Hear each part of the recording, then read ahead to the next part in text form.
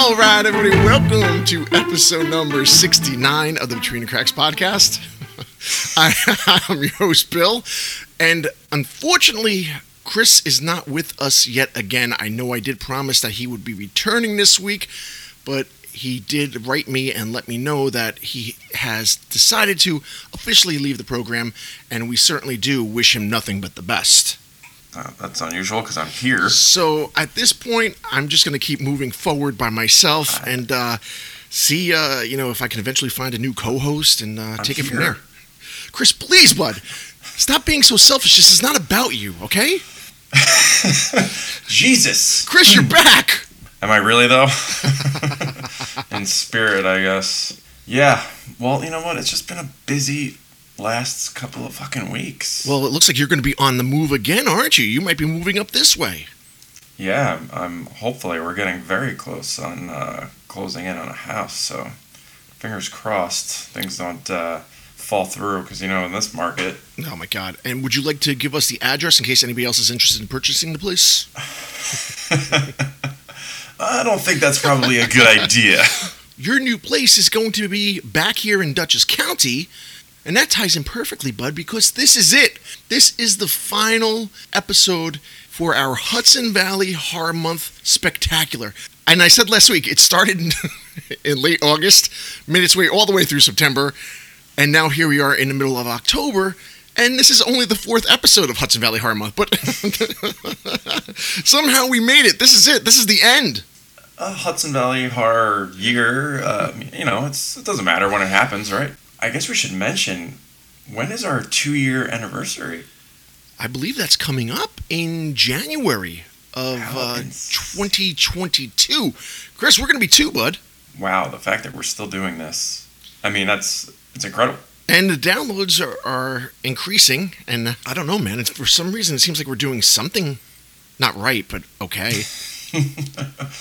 That's for sure. I don't know what these people are listening to, but I guess we'll just keep churning them out. But, bud, please, enough about you. Can we focus on me for a second? I say, Chris. Have at it, man. Oh, God, I'm delusional, Chris. Why don't we get right into it? But as I said, we are at the end of Hudson Valley Horror Month, and we have been all throughout the valley. We've been up in Columbia County. We've been in Dutchess County.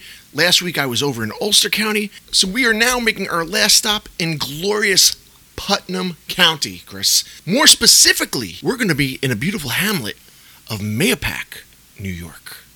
What do you think of that? Place sounds familiar to me. That's right. It's your hometown, Chris.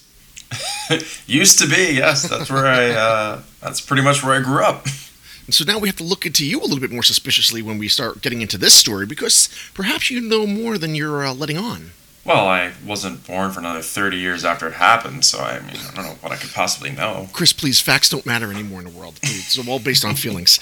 But in this case, facts do indeed matter, Chris, because this is a weird one. It's one case, but there's almost 2 separate entities to it. We have the crime that was committed, and then we have the eventual sentencing, and the way in which this gentleman tried to get out of his sentence. The way in which he tried to do that actually made bigger news than the murder itself. It's very odd, isn't it? Yes, indeed, and it appears this gentleman bit off a bit more than he could chew. Here we're starting with the puns early, Chris. So let's get into it, because tonight we are discussing the case of the wretched human being known simply as Donald Hughes Snyder. I'm nearly certain most people do not know who Donald Hughes Snyder is. He is indeed a convicted child killer, and we're going to get into all that. But he's more well known for being a death row convict who attempted to get his sentence reduced to life without parole by gaining weight to assure the fact that he would not be able to fit into the electric chair, as that was the way he was sentenced to die. Now, Chris, have you ever heard of such a thing? No, and I suppose at first it would sound extremely absurd, but perhaps old Donnie was onto something? Well, we're going to find out if he was or if he wasn't, because the story does end in a rather interesting way. So let's get into it, Chris. Who was Donald Hughes Snyder? Well, old Donny Boy was born on July 3rd, 1927 in Wampsville, New York. And from all accounts, Snyder had an absolutely terrible childhood. Apparently, his parents divorced when he was a baby, and it was throughout his childhood that he would bounce back and forth between living with his abusive father and his mother, who had a string of different boyfriends, and some of those guys were abusive to Donald as well. So this led into Donald acting out. It all culminated into him running away at the age of 12. He made his way down to New York City, where he lived on the streets for nearly 2 months. Now, get this, Chris. This is what I found very interesting. Apparently, after those 2 months, he was caught and returned to his father. He eventually ran away again, but it says here that he left school in 7th grade. 7th grade, Chris, to join the Marines in 1942 and serve his country during World War II. How is that possible? Well, let me add this little tidbit. It seems that old Donnie here was the first of his kind, because upon doing the math here, I came to the conclusion that Donald was a 15-year-old 7th grader. Now, that seems quite old for 7th grade, doesn't it? It looks like he was held back a couple of years. Yeah, you think? So, all was not lost, though, because as I said, Donald, somehow at the age of 15, was able to join the Marines. Apparently, his mom had to sign a waiver or a request in order to get him in there, but from the documented troubled relationship that they had, she had no problem signing this and sending old Donnie off to war. Back then, man, if you really wanted to get in there. Well, my dad, I told you, my dad got he got into a little trouble, which I will not reveal here on the show, but he ended up entering the Navy. I think he was 16 or 17. And just for the record, Donald Snyder is not my dad. So, but yes, it does happen, especially back then. Yeah, that's crazy. I'm going to go out on a limb and say that he was a model Marine. Am I... Oh, shit, I haven't done this in a while. Am I right? Chris? You are not. It appears that Donald had a little bit of a problem with alcohol. So he would be found drunk a majority of the times. And if he wasn't fighting with the occasional officer, he was being sent to the brig. Or in one instance, he was actually AWOL because, you guessed it, he was drunk. And this was out over in the Guadalcanal and the Solomon Islands. Because of this behavior, that he actually never saw battle. So after all these things had transpired, the Marine said, enough is enough, you're out. So they ship him back to the States. And I think, and correct me if I'm wrong, Chris, again, I think that's the end of Donnie's military career. Well, you would think, especially because after he was sent home the first time, but guess what old Donnie does? What was that? So when he's shipped home, he quickly joins the army in North Carolina, hoping to be sent to Europe. Now, Chris, how did his time in Europe go? He had an absolutely lovely time in France. Perhaps in his dreams, though, because he didn't get a chance to go to Europe, and he decided to go AWOL yet again. And this time, his travels take him to California, where he eventually hitchhiked to, and was sent to a juvie detention center for, I don't think he's ever done this before, getting drunk. Oh, no, that's new. And stealing a car. How funny is that, dude? Because through all this mayhem, he's still a juvenile. Exactly. So you're thinking that this is perhaps somebody who's in their 20s or 30s? This is a kid! This guy is beyond his time. So let's recap a little bit if we can. He joined the Marines, went AWOL, got shipped back, joined the Army, went AWOL, made his way out to California, got arrested, and then at this point in time, he's in a juvenile detention center. He does his time there. They ship him back to New York. Upon returning to New York, you would hope that maybe something would change, but nothing changed at all. Things only got worse. Donald continued on with his new hobby of getting drunk and stealing cars, and after being caught a few times, the judge said, enough is enough. I am done with you. I cannot take any more of your bullshit. You are being sent to prison for a maximum of 5 years. If nothing else, at least the streets of upstate New York will be a little safer without a drunken maniac driving around. And so he's sent to Attica State Prison, the infamous Attica State Prison, I might add, before he eventually gets transferred over to Greenhaven, which is in June of 1950. Yeah, and Greenhaven Correctional Facility is located right down here in southern Dutchess County in the town of Beekman. And this is where things really start to unravel, because Donnie, having to finish his sentence in Greenhaven, decides he doesn't want to finish his sentence in Greenhaven. But shockingly, he had a mere 2 months left before he decides to escape. And it says that he escaped while doing farm work, so I'm imagining that he must have been somewhat of a model prisoner to some degree, right? If he had that ability to be working outside and not under constant watch. It wasn't like breaking out of Alcatraz, that's for sure. No, it wasn't. And we know the area well, and as I've said in quite a few episodes already, being this is Hudson Valley Horror Month, the area is filled with mountain ranges and waterways. So if you could break loose and get a few hour head start, you could disappear and never be seen nor heard from again. So he's working out in his farm, and he says, you know what? This is my chance. So he splits and then goes into the heavily forested area that we have around here. So they begin looking for him. They can't find him. Old Donnie makes his way, Chris, to the death trap we all know and love, the Taconic State Parkway. Yeah, that's no small feat. I'm surprised he didn't get smashed there. So yeah, he makes his way down the parkway, and he's like, you know what? I'm way too out in the open. Somebody's going to spot me. So he goes back into the woods, but he walks parallel to the Taconic and begins making his way south with the goal of eventually hitting New York City, and then once he gets there, going to wherever the hell he chooses. Let me guess, to have a few drinks? That's an unfair assessment, Chris. We have apologies. We have nothing to back that up with. So anyway, here we go. Donnie's making his way south down to Taconic, and that's when he decides to get off in Mayapack. This is where our story really starts to unravel.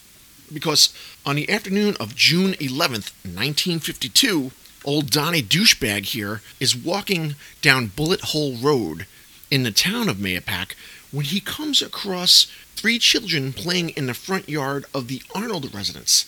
Donald Snyder concocts a plan to take these 3 children hostage in order to take their parents' car and drive that car down to New York City. So what happens is, upon seeing these 3 kids, he hops over a little stone fence they had there and asked 9-year-old Betty June Arnold, the daughter of the homeowners, if her mom or dad was home and if they have a car. She said, my dad isn't, but my mom is here, and yes, we do have a car. So upon getting this information that they did indeed have an automobile, Donald makes his way to the front door. And fortunately enough, Betty June's mom, Dorothy Arnold, had the screen door locked, so he wasn't able to make it into the house at this point. This frustrates him, and he begins screaming. And he says, quote unquote, I'm an escaped con. Open the door and let me in. I want to talk to you. So Dorothy basically says, F you, I'm not doing it.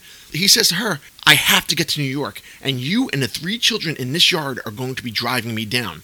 And then Dorothy says, I can't drive, and she's lying, because we come to find out that she couldn't indeed drive.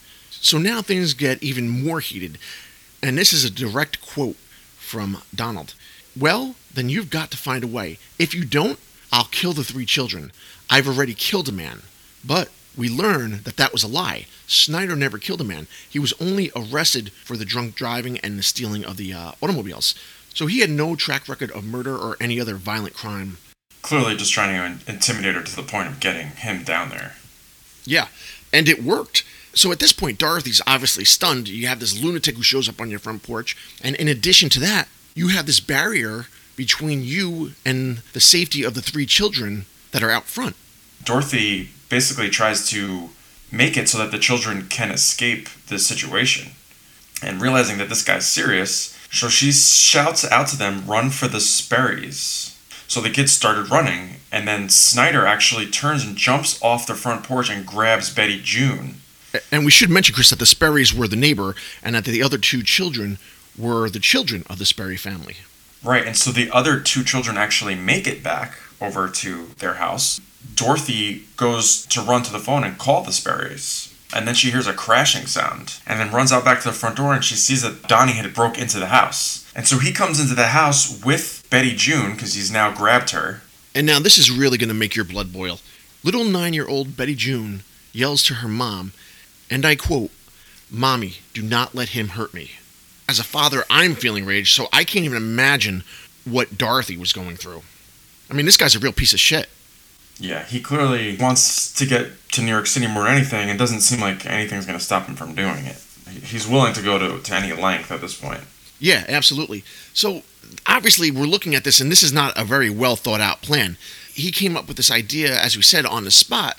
So it's already beginning to fall apart because now the Sperrys have this information, and upon knowing that there's a madman in their neighbor's house, they're going to call the police. So this guy's not going anywhere. What ends up happening now is, like you said, this whole situation escalates because now the neighbors are alerted.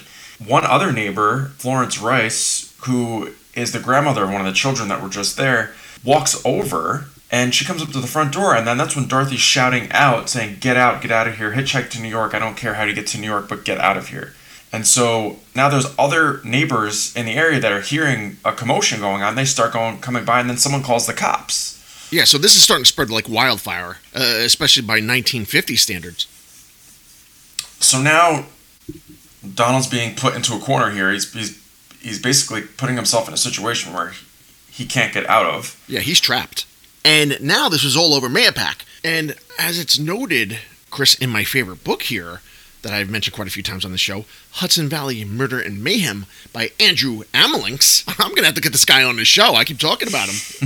So he talks about how there was this local school bus driver. He was actually very good friends with Marvin Arnold, Dorothy's husband and Betty June's dad. So Marvin gets this news at work, so he's frantic. He's flying home, and then he sees his friend driving his school bus, dropping off kids after school, approaches him. He's like, you got to come with me. We got the situation at the house, and I'm going to need as much backup as possible.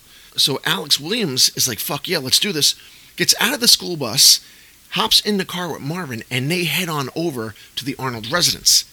Now, Chris, I'm not trying to make light of this situation at all, but there was one interesting little note in this book here, and it says that upon leaving the bus, Alex Williams, the bus driver, it seems he wasn't done making his stops. Apparently, he just left the bus, hopped in Marvin's car, and left a child on there that he was supposed to deliver to their home. So this guy just hops out of the bus and leaves the kid there. Find your way home, sweets. Oh my God!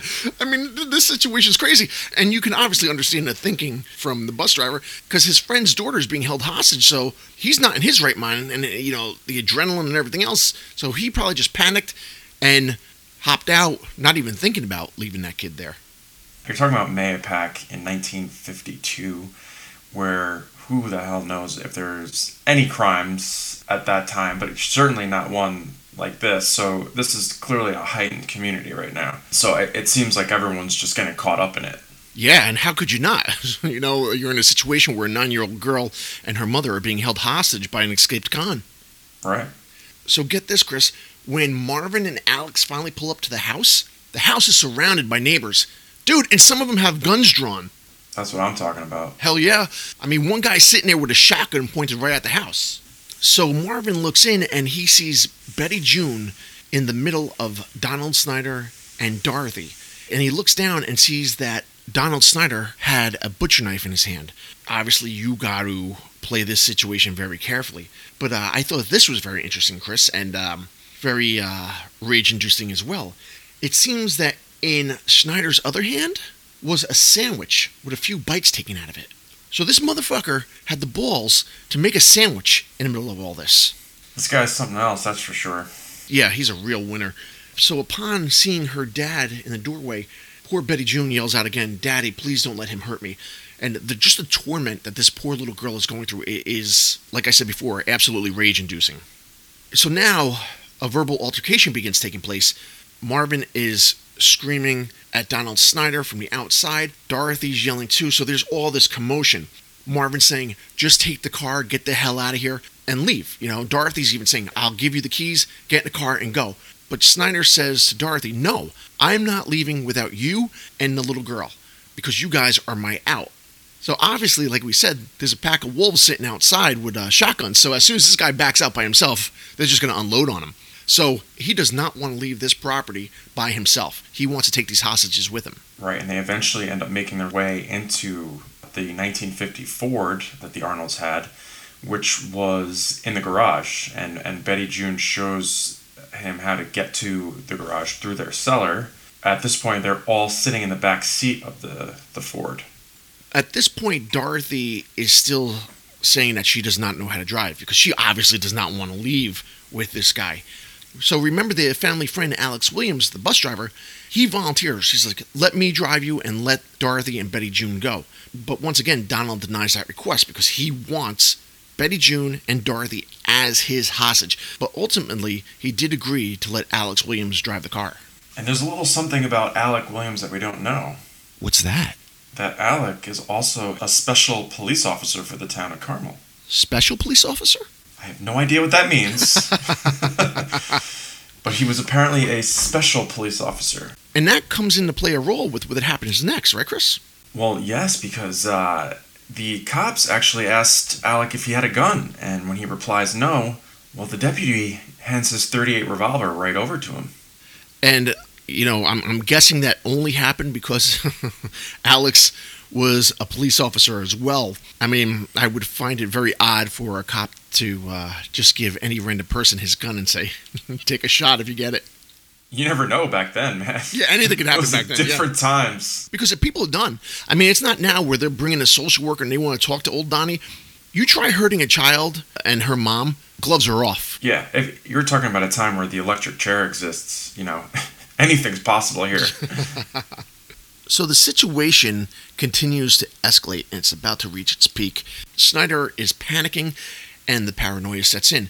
And he tells Alec Williams, you know what? Get the hell out of the car. You can't be here. Dorothy's going to drive. So upon hearing this, Williams is battling back and forth with him. Let me drive. What could Williams really do? Because he has the knife to Betty June's neck. And Williams is thinking, if I try anything funny or if I try to tackle him, things are going to go from bad to worse. So Alex Williams gets out of the car, walks around the back, looks through the back window. He sees that he has what he thinks is a pretty clear shot. So he goes for it. He points the gun at Snyder and takes 3 shots. And he ends up hitting him with 2 out of the 3 shots. And 1 shot hits Snyder right in the jaw. Yeah, into the jaw and out the neck. And then the second one tears right into his left side. And the third one missed. So now Snyder is slid down from the seat toward the floor. But still alive, mind you. Yes, and this is absolutely awful. Dorothy hears Betty June make a whimper sound and reached over and pulled her into the front seat. And she was bleeding from a knife wound to her left side near the abdomen. Yeah, so unfortunately, Snyder did carry out his threat, and he killed 9-year-old Betty June. Donald Snyder survived his gunshot wounds, and it's at this point that Snyder is taken into custody, and after spending some time in the hospital for his wounds, he is shipped off to prison where he would await his murder trial. And they wasted no time on this because that took place on September 2nd, 1952. So going into the trial, you'd imagine that Snyder's defense team is concocting a plan as to how they can get him off or get his sentence reduced, because we should mention that the prosecutors were seeking the death penalty. At the very least, they were trying to get his sentence reduced to just life in prison. And what they tried to prove was that the stabbing of Betty June was accidental, and that because he was shot, he fell over and ended up stabbing her. So it was by accident, he's saying. And then the defense attorney starts going into how troubled Donald was, his childhood, this and that. And thankfully, the jury was having none of this, Chris, because on September 22nd, 1952, they found Donald Snyder guilty of the murder of Betty June Arnold. And the judge had no mercy on Snyder. He sentenced Snyder to die by way of electric chair at Sing Sing State Prison in Ossining, New York. I'm not going to attempt to defend Snyder in any way, but it does make you wonder, judging by his nonviolent past, if this was indeed an accident. Upon being shot, he did have the knife pressed to Betty June. Was it reactionary from being shot, or was it intentional? Was it retribution to being shot? Right, and you obviously can't trust the word of a murderer, but in a situation you could see as it going either way, because like you said, he has no violent history, no violent crime ever that he was convicted of anyway. He's really just been like a drunken fool who just goes around stealing cars and, having a joyride with them. But he put himself in a situation that caused this to happen, so I really don't feel bad for that sentence. Accident or not, you put yourself in a situation where you threatened a 9-year-old kid, you had a knife up to her, and whatever happens there, you're gone, bud. Yeah, man. Sorry. I mean, you threaten a child or you try to hurt a child, I lose any sense of empathy or compassion for you. Chris, let me ask you this, and as I said in the beginning of the show, there were two separate entities to this story. So we had this one tragic event that took place with the murder of Betty June Arnold. Then we had Snyder sentenced to death by way of electric chair. Now, let me ask you, did old Donnie Snyder just accept his fate and go quietly into the electric chair and ultimately into the gates of hell? Well, not exactly, because Donald Snyder had a plan. An escape plan? Well, technically, I guess, yes. He planned to escape from the electric chair, but he knew that escaping the prison wasn't a possibility, so he thought perhaps, let's see, if I can't get out of prison, I don't want to be killed by electric chair, how could I get out of this? And what he came up with was, I'm going to eat my way out of this. What do you mean? Well, old Donnie, who was weighing a mere 150 pounds at this time, decides, I'm going to become so fat that I can't fit in the electric chair. No, come on, man. No, I'm serious. And this led to Don eating a copious amount of food at each meal so that he could explode so much in size that they had to have no choice but to change his sentence from death by electric chair to life in prison. So, let me see if I got this straight.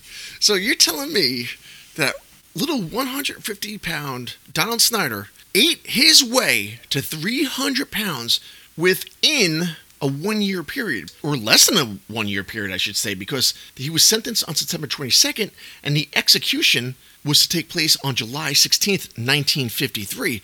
So this little twerp entered Sing Sing at 150 pounds and went to the chair at 300 pounds. So he must have annihilated every little scrap of food that he could find.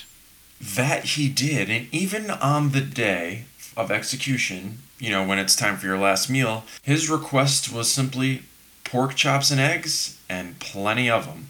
This guy is nothing more than an antagonist. Well, he certainly made for good news, because this definitely caught the eyes of a New York City reporter, and they wrote some interesting information about the case. Yeah, can you lay it on us, Chris? I found these articles very interesting. They used a lot of interesting terminology that I don't think that you would find today in any periodical. So, the last few hours, he was talking with a guard, and he was thinking about what the newspapers might say when it turns out that he was going to be too fat for the electric chair. So he was feeling pretty good about his idea. And then when it came time to do the deed, it seems that the chair was actually rather perfect. And the words that were used by a New York City reporter was that this chair had fitted him as though it had been made to order. So let me just clarify for a second, if you don't mind. The reporter is basically attempting to say that old Snyder here would have a better chance at avoiding the death penalty if he stayed at a mere 150 pounds, because upon doubling in size and ballooning to over 300 pounds, it seems that once he sat into that electric chair, for all intents and purposes, the chair fit like a glove. It it couldn't have fit any better if they built it around old Donnie.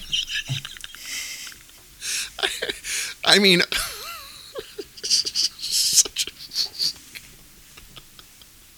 we thought that the plan to take the hostages was bad. I mean, but to eat yourself out of the electric chair? I mean, my God. I mean, I'm surprised he didn't eat himself into a heart attack before the goddamn... Seriously, I mean, how did the prison allow this to take place? How much food did he have access to? That actually was something I was thinking about earlier, too, because I don't think it was that you could just grab as much food as you wanted, right? What was he, eating mice and roaches? Or other people's foods? Food? I don't know. Oh, my God. Chris, would you mind just finishing off that article? Because I think the reporter finished off that article with a very compelling statement. And if you wouldn't mind reading that to us, I'd appreciate it. And by the way, this is an article called Too Big to Fail, The Murderer Who Tried to Eat His Way Off Death Row by Matt Soniak. And the final words are perfect. It merely says that the executioner flipped the switch and Donald Snyder died a fat man. I'm sorry, can you read that last part again for me? Donald Snyder died a fat man. I feel like you're just taking too much joy in this. There's a tone in your voice that seems rather jubilant about the fact that Donald Snyder ballooned up to 300 pounds. And I don't necessarily care for your fat shaming, to be quite frank. And fuck it, I'm pulling the alarm. Oh no! Yeah, brother, you came back and the alarm's pulled. I don't believe this. But yeah, Chris, that's it. That is the story of Donald Snyder and the Fat Man. And somehow, what we come to find out is that they were one and the same. A befitting ending to a horrific story. Well, Chris, I do hope that Betty June, wherever she may be, was able to get some peace and joy out of what became of our douchebag of the hour, Donald Snyder. Indeed. Yes. So with all that said, Chris, why don't you let me give the rundown and we can get the hell out of here. If you want to get in touch with us, you can reach us at btcpod2020@gmail.com. Or if you want, you can get in touch with us on Facebook at the Between the Cracks Podcast. Or you can get in touch with me on Instagram, the Between the Cracks Podcast. If you want to become one of our lovely Patreons, please feel free to do so. If you want to buy any BTC merch, you can click on that and show links. And, take a look and see what we have. So without any further ado, Chris, what do you say we wish the fine people out in podcast land the fondest farewells. Bang. Woo! 90 minutes! I do not envy you. Well, I'm not releasing this one, dude, for another week. Because 60 days? Yeah,